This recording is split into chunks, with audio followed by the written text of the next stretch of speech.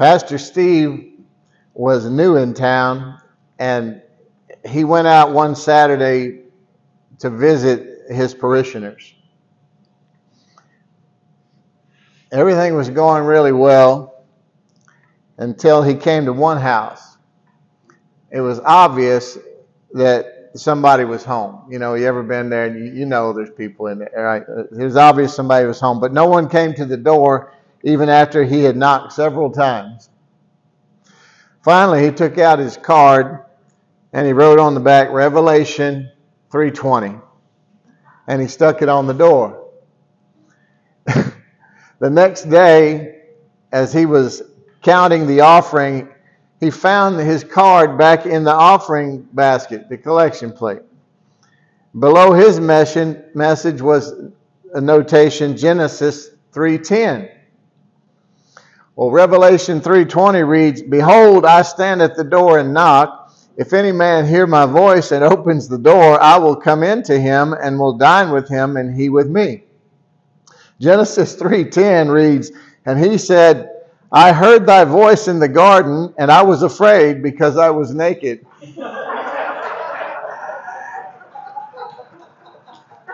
Hallelujah. Thank you, Lord. Thank you, Lord.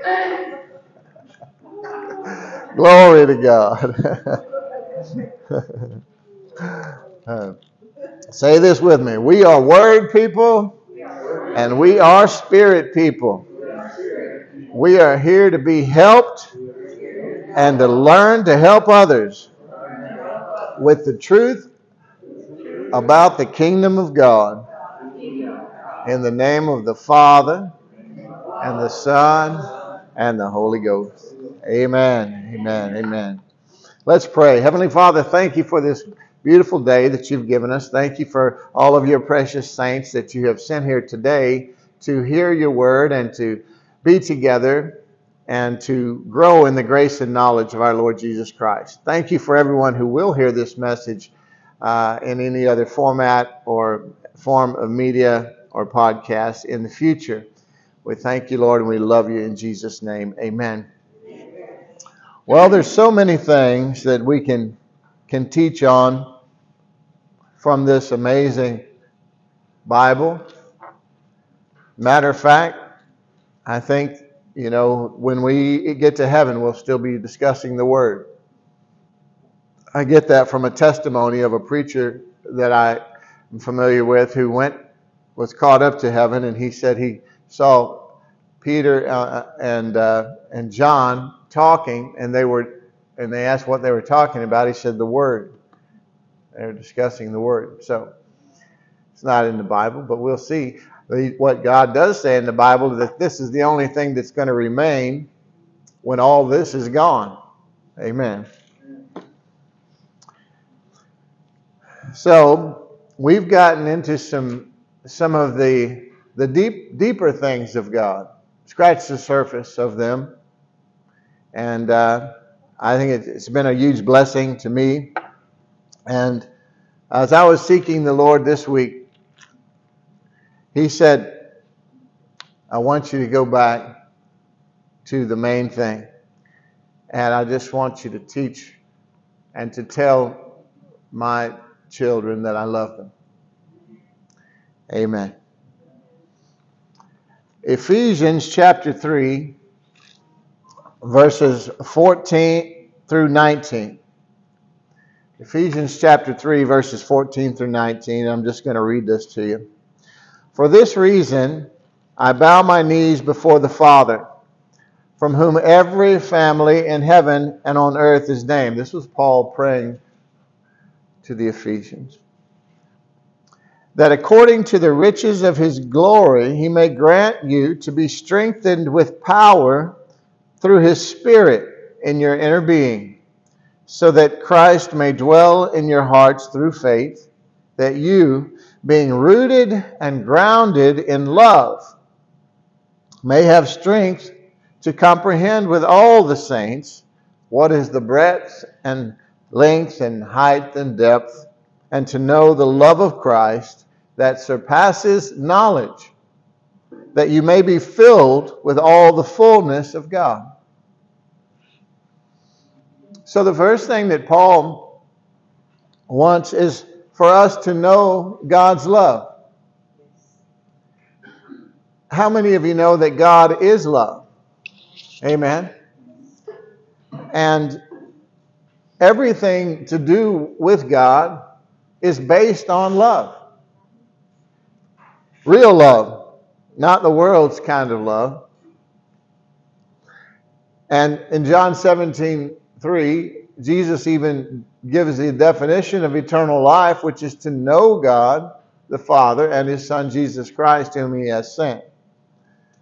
And so you can't know God without knowing the love of God. Hallelujah. The next thing He wanted is for us to be, not only to know it, but to be established in His love. Grounded, centered on the love of God. And then He says something very interesting. He says, to know the love that surpasses knowledge. So how can you know something that surpasses knowledge? Have you ever wondered that? If it's unknowable, well, just like we've been talking about, it only comes by revelation knowledge. Revelation of the Scriptures and with the help of the Holy Spirit. I want to tell you a couple of parables today where Jesus does, because they were His, to help describe His love. A parable is just something that Jesus used often, and it's just a way of telling a story, so to speak, using natural examples to explain spiritual truths. A mirror of the natural to explain or show the spiritual reality. Amen. Matthew chapter 13 is where both of these parables are. And verse 44, it's one scripture. Matthew 13, verse 44. Jesus said, the kingdom of heaven is like treasure hidden in a field, which a man found and covered up. Then in his joy, he goes and sells all that he has and buys that field.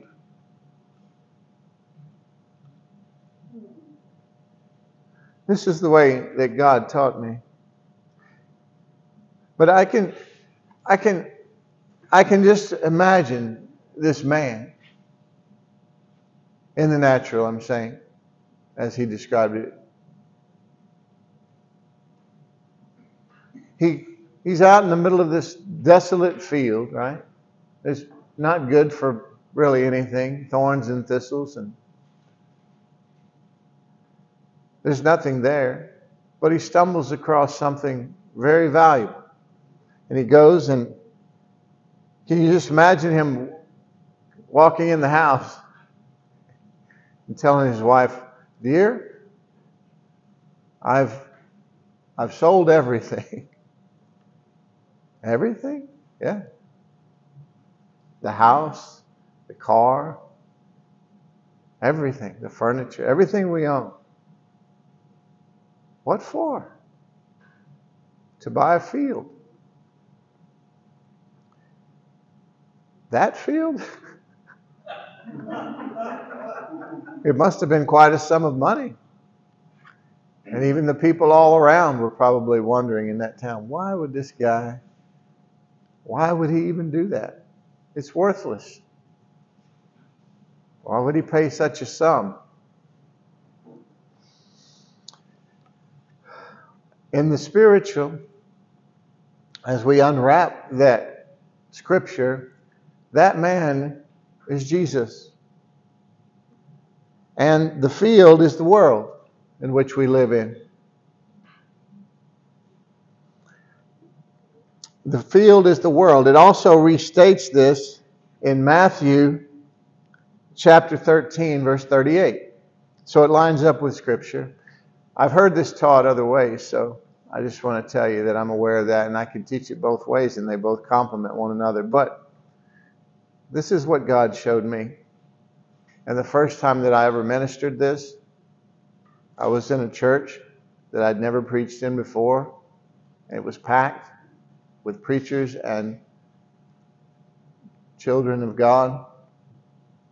And at the end of the message, they were all laying on the floor weeping. And so I believe God was in it. Matter of fact, I just went and sat down after a while. I didn't know what else to do. I was still very, very new.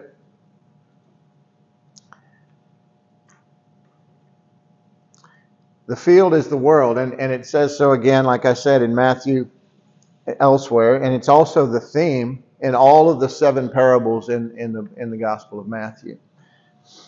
And the treasure here is God's people in the world. John 3:16 says, "For God so loved the world that he gave his only begotten Son, that whosoever believeth in him shall not perish, but have everlasting life." God's love for the world, not the world system, not the fallen nature, but just the people of the world. God's love compelled him to give all that he could give to satisfy his own integrity, his own word. He gave his only Son for whosoever. You raise your hand if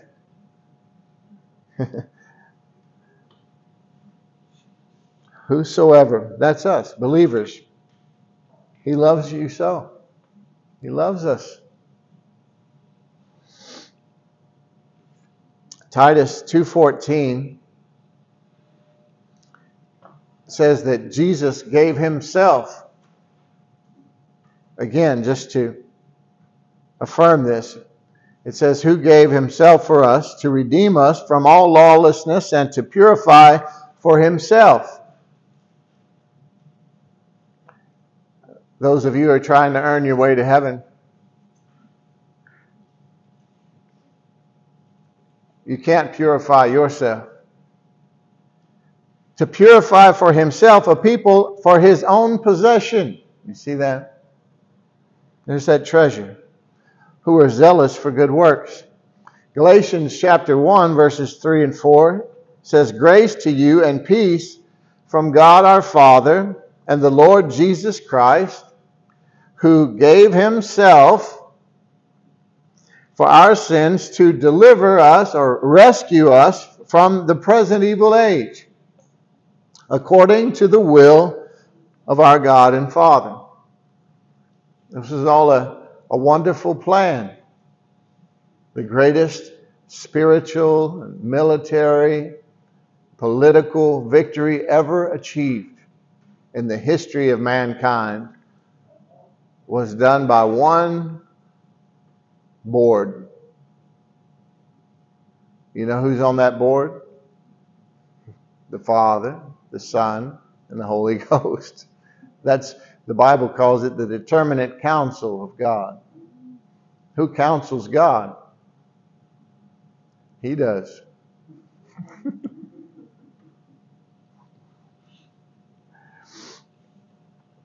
Back to what I mentioned Matthew 13:44. So Jesus bought the field, but I think it's wonderful that he leaves it up to his servants, his ministers, to recover the treasure.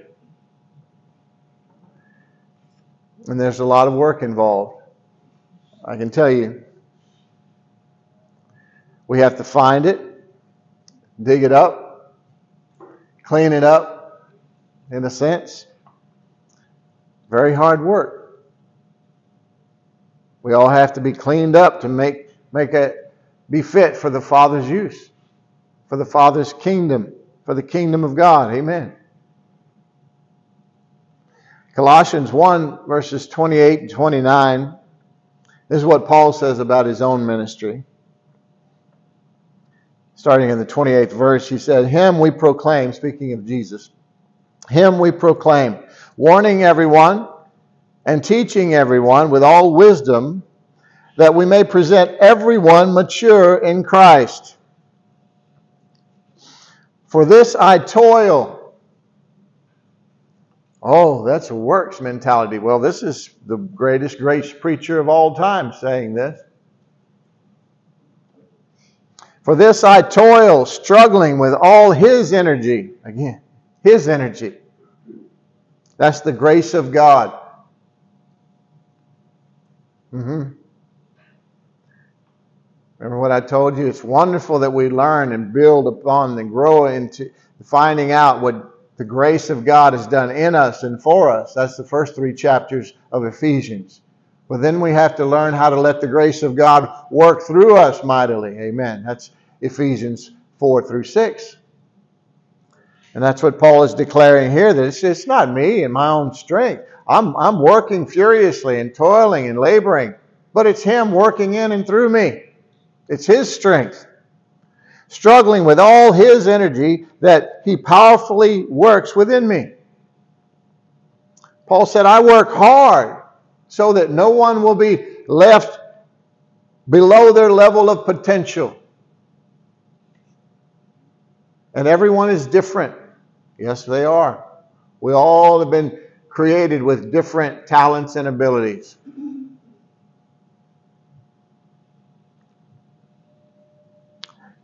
So that He can present the fields of treasure, as it were, back to the owner of the field who gave all that he had because of His love for what was in the field. You and me. True love for us all. Amen. Everything about God is love, like I said before. Not self-centered love. Again, that's the worldly love. But agape love, God's kind of love, doesn't seek its own. It's out for the benefit of the other, you see. That's why I say with God in marriage, if people invite the real Jesus into their marriage, there's a 100% success rate. Just live a life trying to outgrow and outgive each other in love as you progress toward God. Amen. The closer you get to Him, the closer you get to one another. And it can be fun and exciting and wonderful. And that's the way all relationships should be. This true and lasting love. I'll tell you one more. In Matthew chapter 13, if you have to go all the way down one more verse. Find this one. It's 2 scriptures, 45 and 46. Matthew chapter 13, verses 45 and 46. This is a parable. The first one about a parable about His love for the world, all of us. And that's a nice feeling, isn't it? This one's about His love for you individually. And I need you to see it that way. It's how God wants you to see it. Again, the kingdom of heaven is like a merchant in search of fine pearls, who on finding one pearl of great value went and sold all that he had and bought it. Now, this is a merchant of pearls. He's out searching for fine pearls. He's not someone who doesn't know anything about the value of a pearl. That's his business. And he finds one that is so amazing that everything else pales in comparison, and he sells everything again that he has to purchase that one pearl. Again, the merchant here is Jesus Christ. It cost all he had. And to you, he says, you're the pearl. You're the pearl. I love you so. I love you so. I gave all I had because of my love for you. Regarding the pearl, it's interesting that a pearl is birthed out of suffering. It's not a natural thing that happens. That piece of sand, that earth gets into that oyster, and it's a source of pain, an irritant.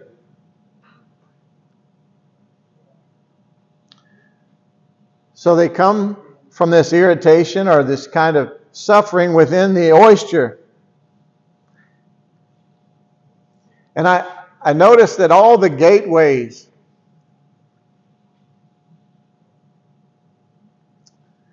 to the New Jerusalem that's approaching earth, the New Jerusalem in which we will live one day for 1,000 years, ruling and reigning with Christ here on earth. All of the gates are made of a single pearl. There's a dozen, one for each tribe of Israel.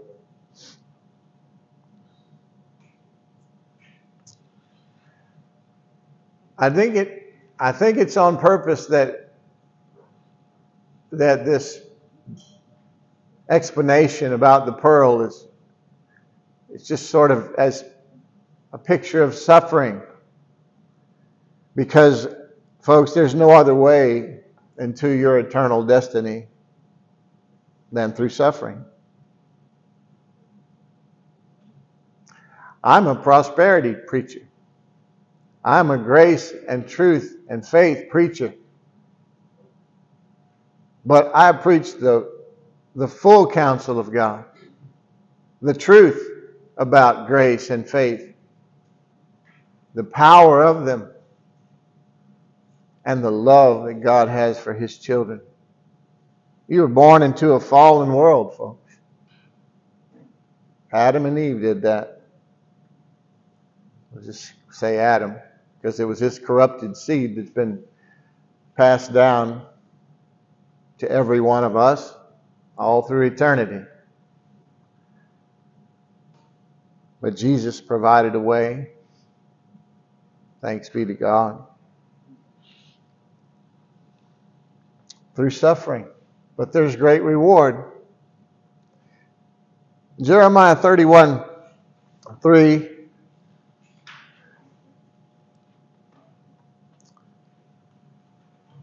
The Lord appeared to Jeremiah. Said, the Lord appeared to him from a far away.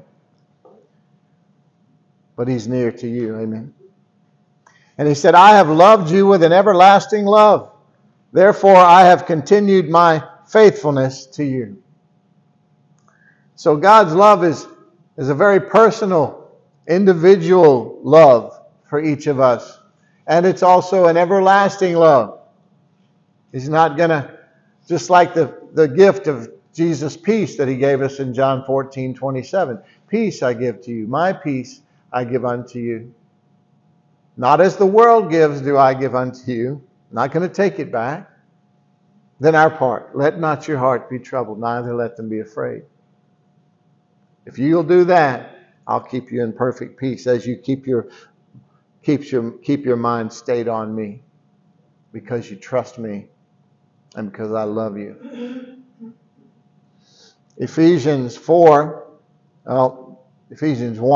verses 4 and 5.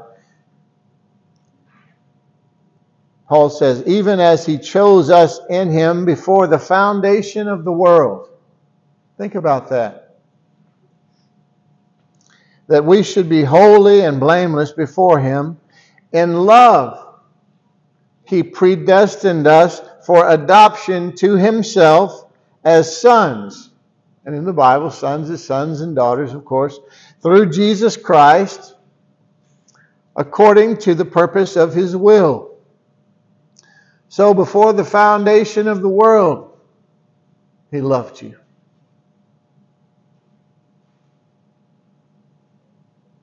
Song of Solomon, chapter 8, verse 6. Set me as a seal upon your heart, as a seal upon your arm, for love is strong as death. What a comparison. Why would you compare when you're trying to show the extravagance and strength and vastness of something, compare it to death in its strength? Because in the end, folks, this flesh cannot resist death in the end. Now, we'll resist the devil and the works of the devil, and we've been given power and authority. But this part of your three-part being is perishable.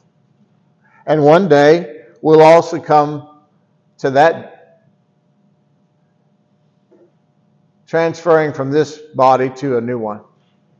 Death has lost its sting for us. But what Solomon was talking about, he was comparing the fact that just nobody gets out of here alive.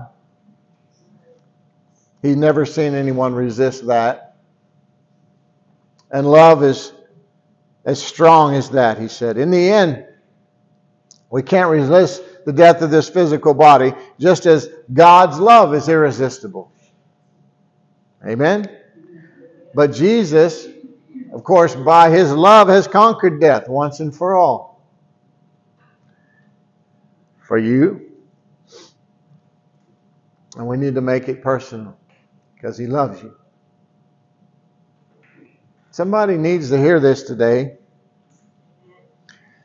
Last week I mentioned Jeremiah 33, verse 3,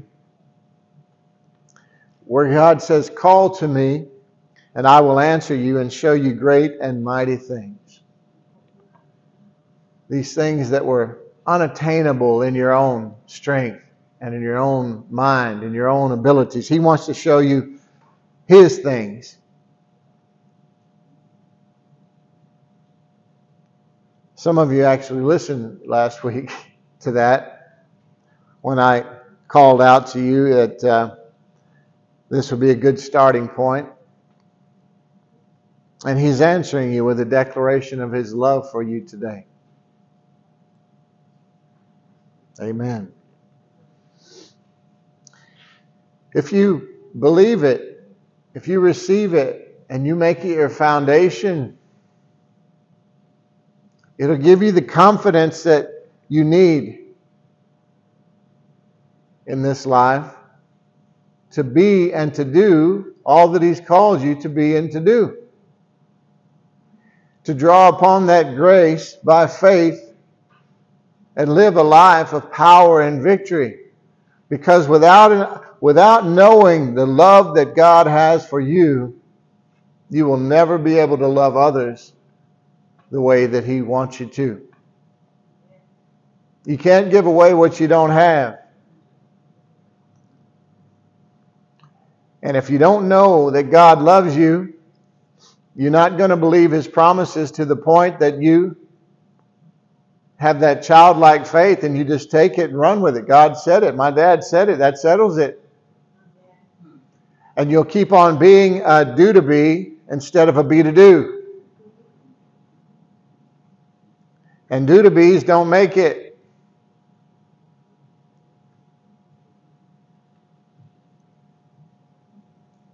Jesus needs you to know his love for you. So to make you strong and confident, and you'll be able to do what we've been discussing for the last few weeks, is to manifest Jesus in your day-to-day life. If you haven't gotten to the point where you can manifest Jesus in every situation and circumstance, then you haven't arrived. I told you, sometimes in traffic, I question my salvation. No, just kidding. I'm not a do to be. I'm a be to do. But sometimes I fail to do. And I don't want to. Do you?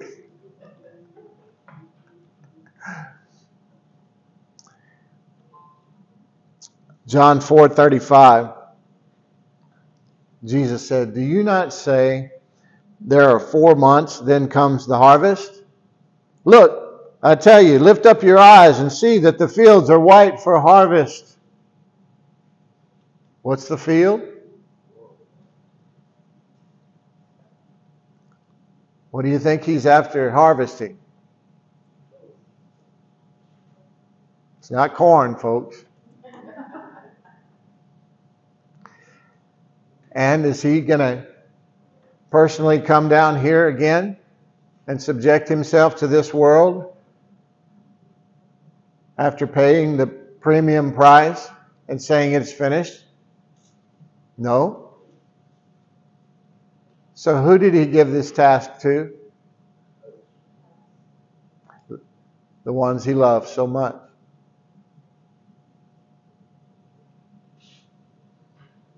Matthew 9, verse 35 through 38, just to go on this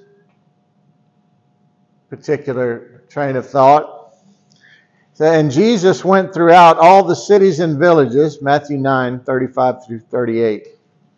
Jesus went throughout all the cities and villages, teaching in their synagogues and proclaiming the gospel of the kingdom and healing every disease and every affliction.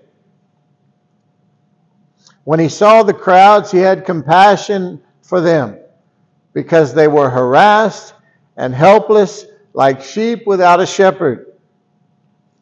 This scripture, when I was trying to talk my way out of this job, because I saw it as a job that I couldn't do and wasn't prepared for and would fail miserably, and I was right. So I said, "What do you want me for?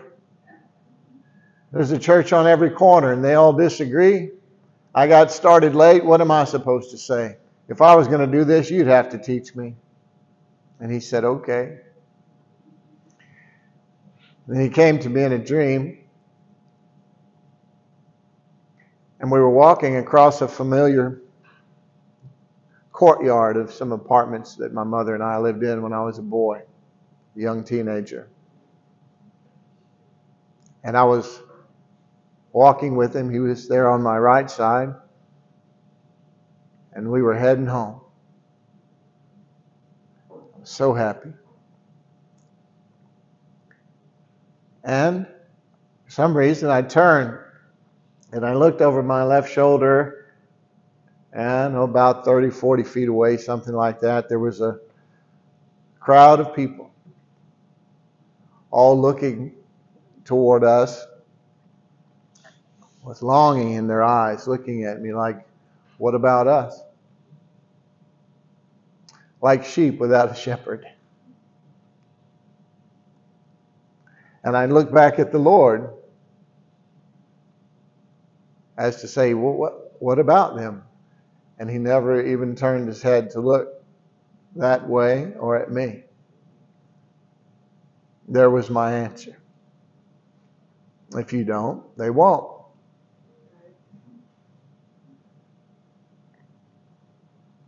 I didn't have to pray about it anymore. Because he says that just one of you is worth more than this whole field, this whole world.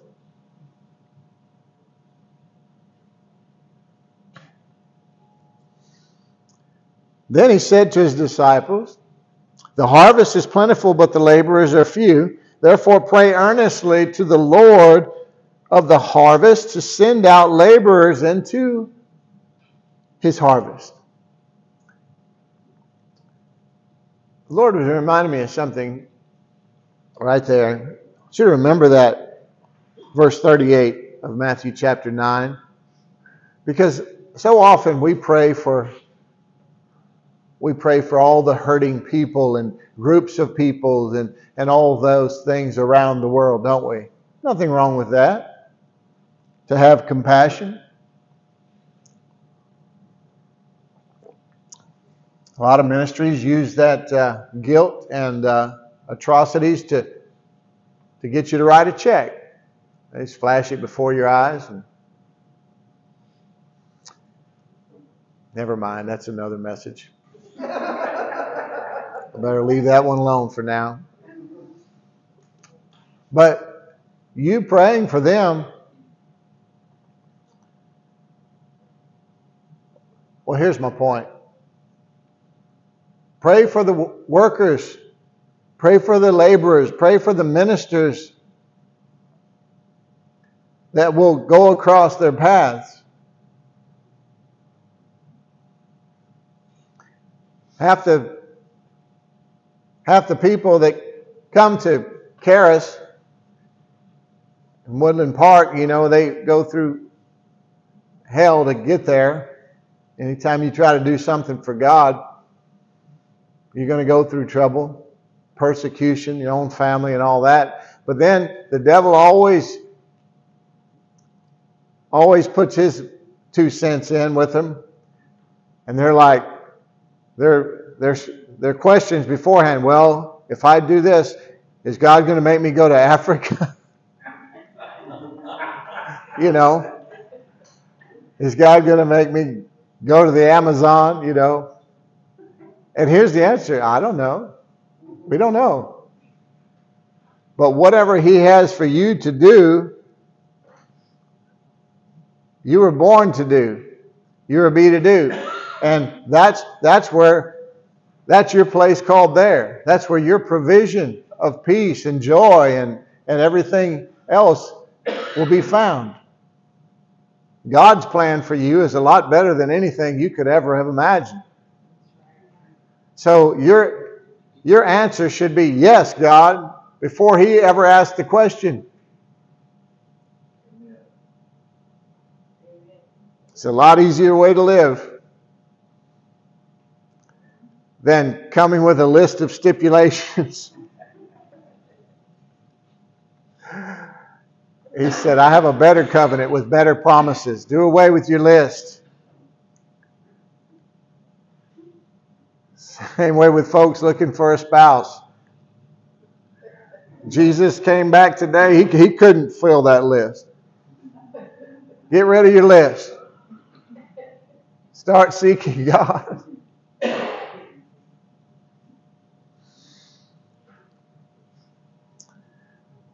So pray for those ministers. More effective prayer. Jesus needs us to help Him build His church. He's eagerly excited about coming back. I've heard that from a lot of folks that saw Him. And I know that it's true just because of His Word. He doesn't have to come and tell me things anymore. He showed me 5 things right away in my new life with Him. And He said, that's all you'll ever need.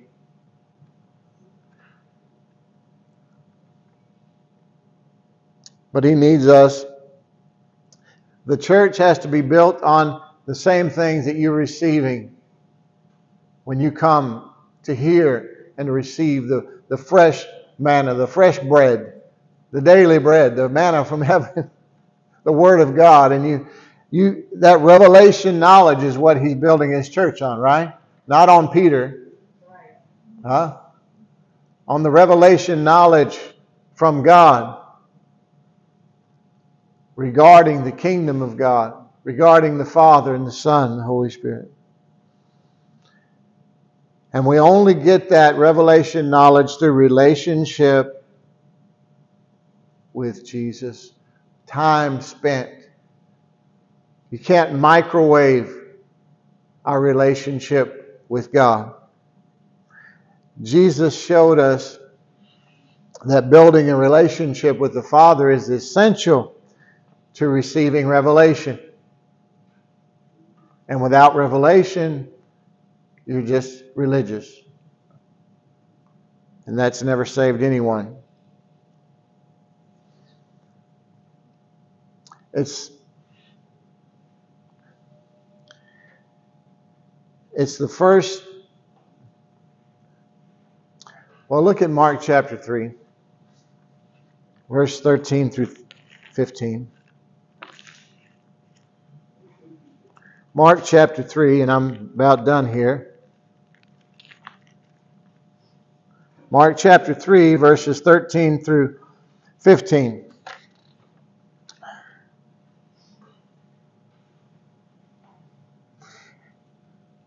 And he, Jesus,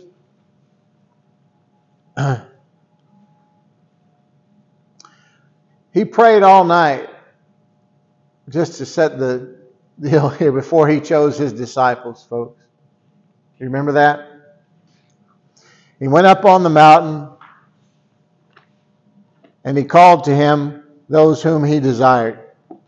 And they came to him to be with him.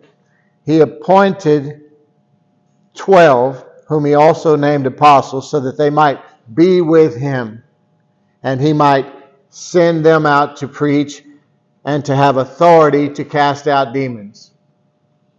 God doesn't get anything out of order. Remember, like I told you, there's a reason the first 3 chapters of Ephesians are the first 3, and the last 3 are the last 3. Yeah.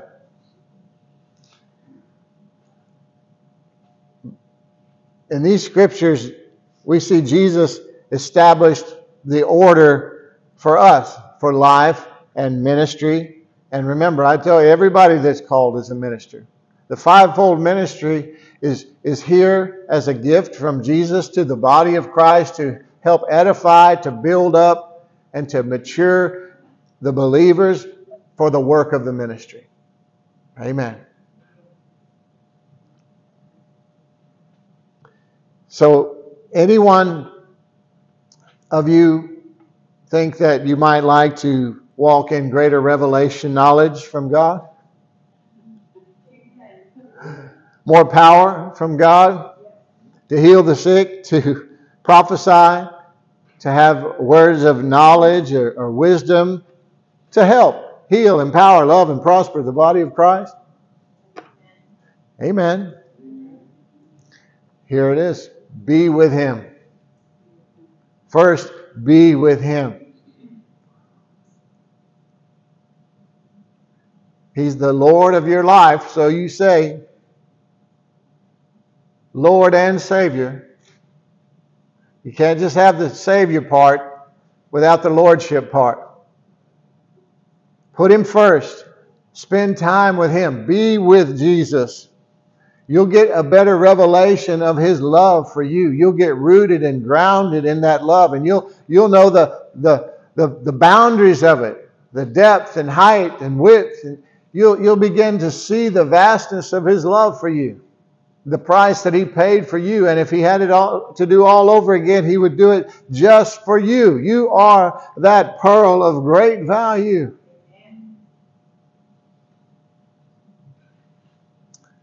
Then he sent them out to preach in power. We can't represent him well or accurately or effectively in life or ministry until we have first spent that time with him. And it's daily, folks. It's not a once and done. This isn't a condemning thing. We all get off track a little bit. I told you, I try to go through the Bible every 90 days. And every week, I have to reset and add a few days to that. I'm just telling you. And that's just me.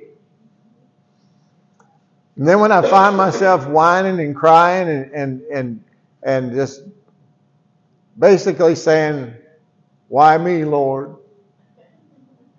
I realize I haven't been with the Lord. Amen. You need to learn to pray in the Spirit. You need baptism of the Holy Spirit. I tell you that every week. Be with him. Then you'll walk in that power and victory that we're talking about. You'll first be healed everywhere you hurt, empowered by His promises, loved with the love of God, not the worldly love that comes and goes and vacillates. And then you'll learn what true prosperity is, and you'll prosper in life, in your relationships, in your health, in your finances. You see, prosperity isn't about money. That's just one of the tools in the bag. But yeah, money. Because people that say, oh, I've got enough, Lord, I don't need anything else. You know what that tells me? Is they thought it was all for them. The Bible says you're blessed to be a blessing. So if that's the case, how can you ever tell Him to shut it down? You know? If He can get it through you, He'll get it to you.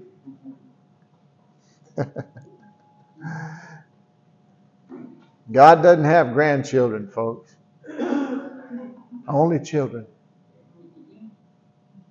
Yeah. You want to have the things of God that you've always dreamed of, and always know that He's there, and always know that He loves you, and always know that the provision is there. That ram in the bush is always going to be there. Spend time with Him. Let Him love on you. You'll get there. Some of you, He wants to just tell you today, I miss you. You're my child. I miss you. I love you and I miss you. But I'm right here. Just like that prodigal's dad, watching, waiting for him to return home. And he ran, embraced him, didn't even give him a chance to tell his speech because he loved him. We can't live a life with regrets. You have to receive grace for those regrets. You can't live life in the rearview mirror. You can't live life with worry. All those things, they don't fix anything. They just rob today of their power and victory. It's not that God doesn't have compassion and love you. It's just that He doesn't ever want your memories to be greater than your dreams. He loves you that much. And we're just here for a flicker. It's not a dress rehearsal. Amen. You know He loves you? So do I. Praise God. Heavenly Father, thank you for this day. Thank you for your precious word. Thank you for your promises and your love for us. We just thank you, Lord, that we won't let go of this truth and that we will meditate on your love all throughout the days to come. We'll let it take root and bear fruit in our lives. That we'll go out and love others with the overflow of the love we receive from you. And we thank you for that. We thank you, Jesus, that you've made all this possible by your precious blood and sacrifice. We thank you that you're eagerly awaiting return. But you need us to help build this kingdom of God, to bring in all who will. Help us to share our testimony with someone. One soul is more valuable to you than this whole world, Lord. And help us to be effective. Help us to shine bright as beacons of your light in a sick and dying world.